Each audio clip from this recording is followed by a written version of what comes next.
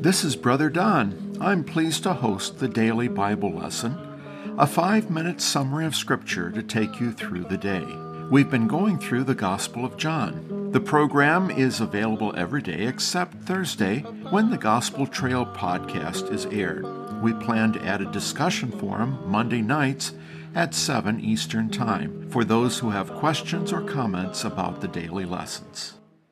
For exact times and location, visit our website, pgn.church, and check with the calendar in our office. Have a great day. Get ready. Put on your earbuds. Turn up your smart speaker. Next up is Brother Don's Daily Bible Lesson, found exclusively on the Gospel Trail. Now here he is with a quick devotion from Scripture to start your busy day. I'm Brother Don with the Daily Bible Lesson. We are in the Gospel of John, chapter 10, verse 32, and we're using the Passion Translation. Jesus is about to get stoned, and I don't mean drunk or with drugs.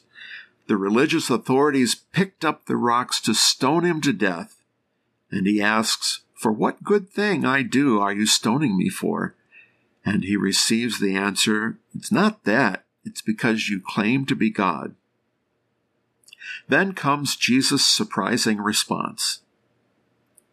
Maybe I ought to wait another week to tell you. Nah. Jesus says, "Isn't it written that God said you are gods?" It really is in Scripture, Psalm 82, verse 6. But you should also look at the context of that verse. Gods know nothing. They understand nothing. The writer of the psalm also says that the gods all die like mortals. Probably the psalmist is speaking of idols, and their death is deterioration or burning or neglect. But it could also mean that humans tend to be a god to themselves. Many people certainly do that today. But Jesus is quick to contrast himself with such gods, just to be sure there is no misunderstanding. He points out that he is uniquely chosen by God. He is sent by God.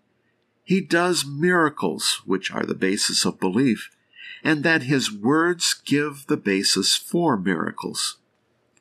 Curiously, he also says miracles lead to words, as words explain miracles. He concludes that even if his words do not convince them, they should look at the beautiful works of God upon the earth and believe the miracles. Again, the religious leaders attempt to seize Jesus, but he escaped miraculously. Brian Simmons, the author of the Passion Translation, states that possibly Jesus became invisible or was given heavenly transportation to another location. We have seen such miraculous teleporting before, and we'll see it again in the book of Acts. And where is Jesus teleported? Well, not to the Starship Enterprise, but to where John the Baptist had baptized him at the crossing of the Jordan. Quickly a crowd gathers and noted that while John did not perform miracles, everything he had predicted about Jesus had come true. And after those testimonies, many became followers of Jesus. So we see behind all of the activities and the actors in these first 10 chapters of John, there is a plan, and it's the plan of God. God's plans are for people to become believers, and it will not be long that the gospel trail will lead us to the cross, where Jesus will make God's plan available to everyone in the entire world that turns to him. I love the exploration of strange new worlds in Star Trek and Stargate. I guess that dates me a bit. But just as fascinating, to use the words of Dr. Spock, is to explore the new people God is creating right here on earth.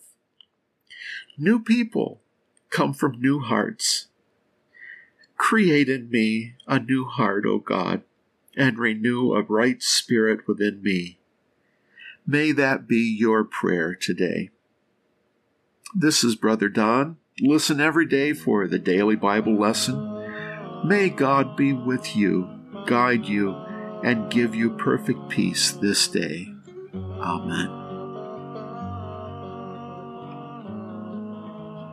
The Gospel Trail Live, Thursdays at 1 p.m. Central Time. Join us at 720-820-1290 or at our website, Meeting Room at pgn.church. Our podcast hosts can be reached at 218-461-0164. Please text or say your joys and concerns, and we'll get back to you or even air them on our next podcast. Until we meet again, blessings to you and the church that meets at your house.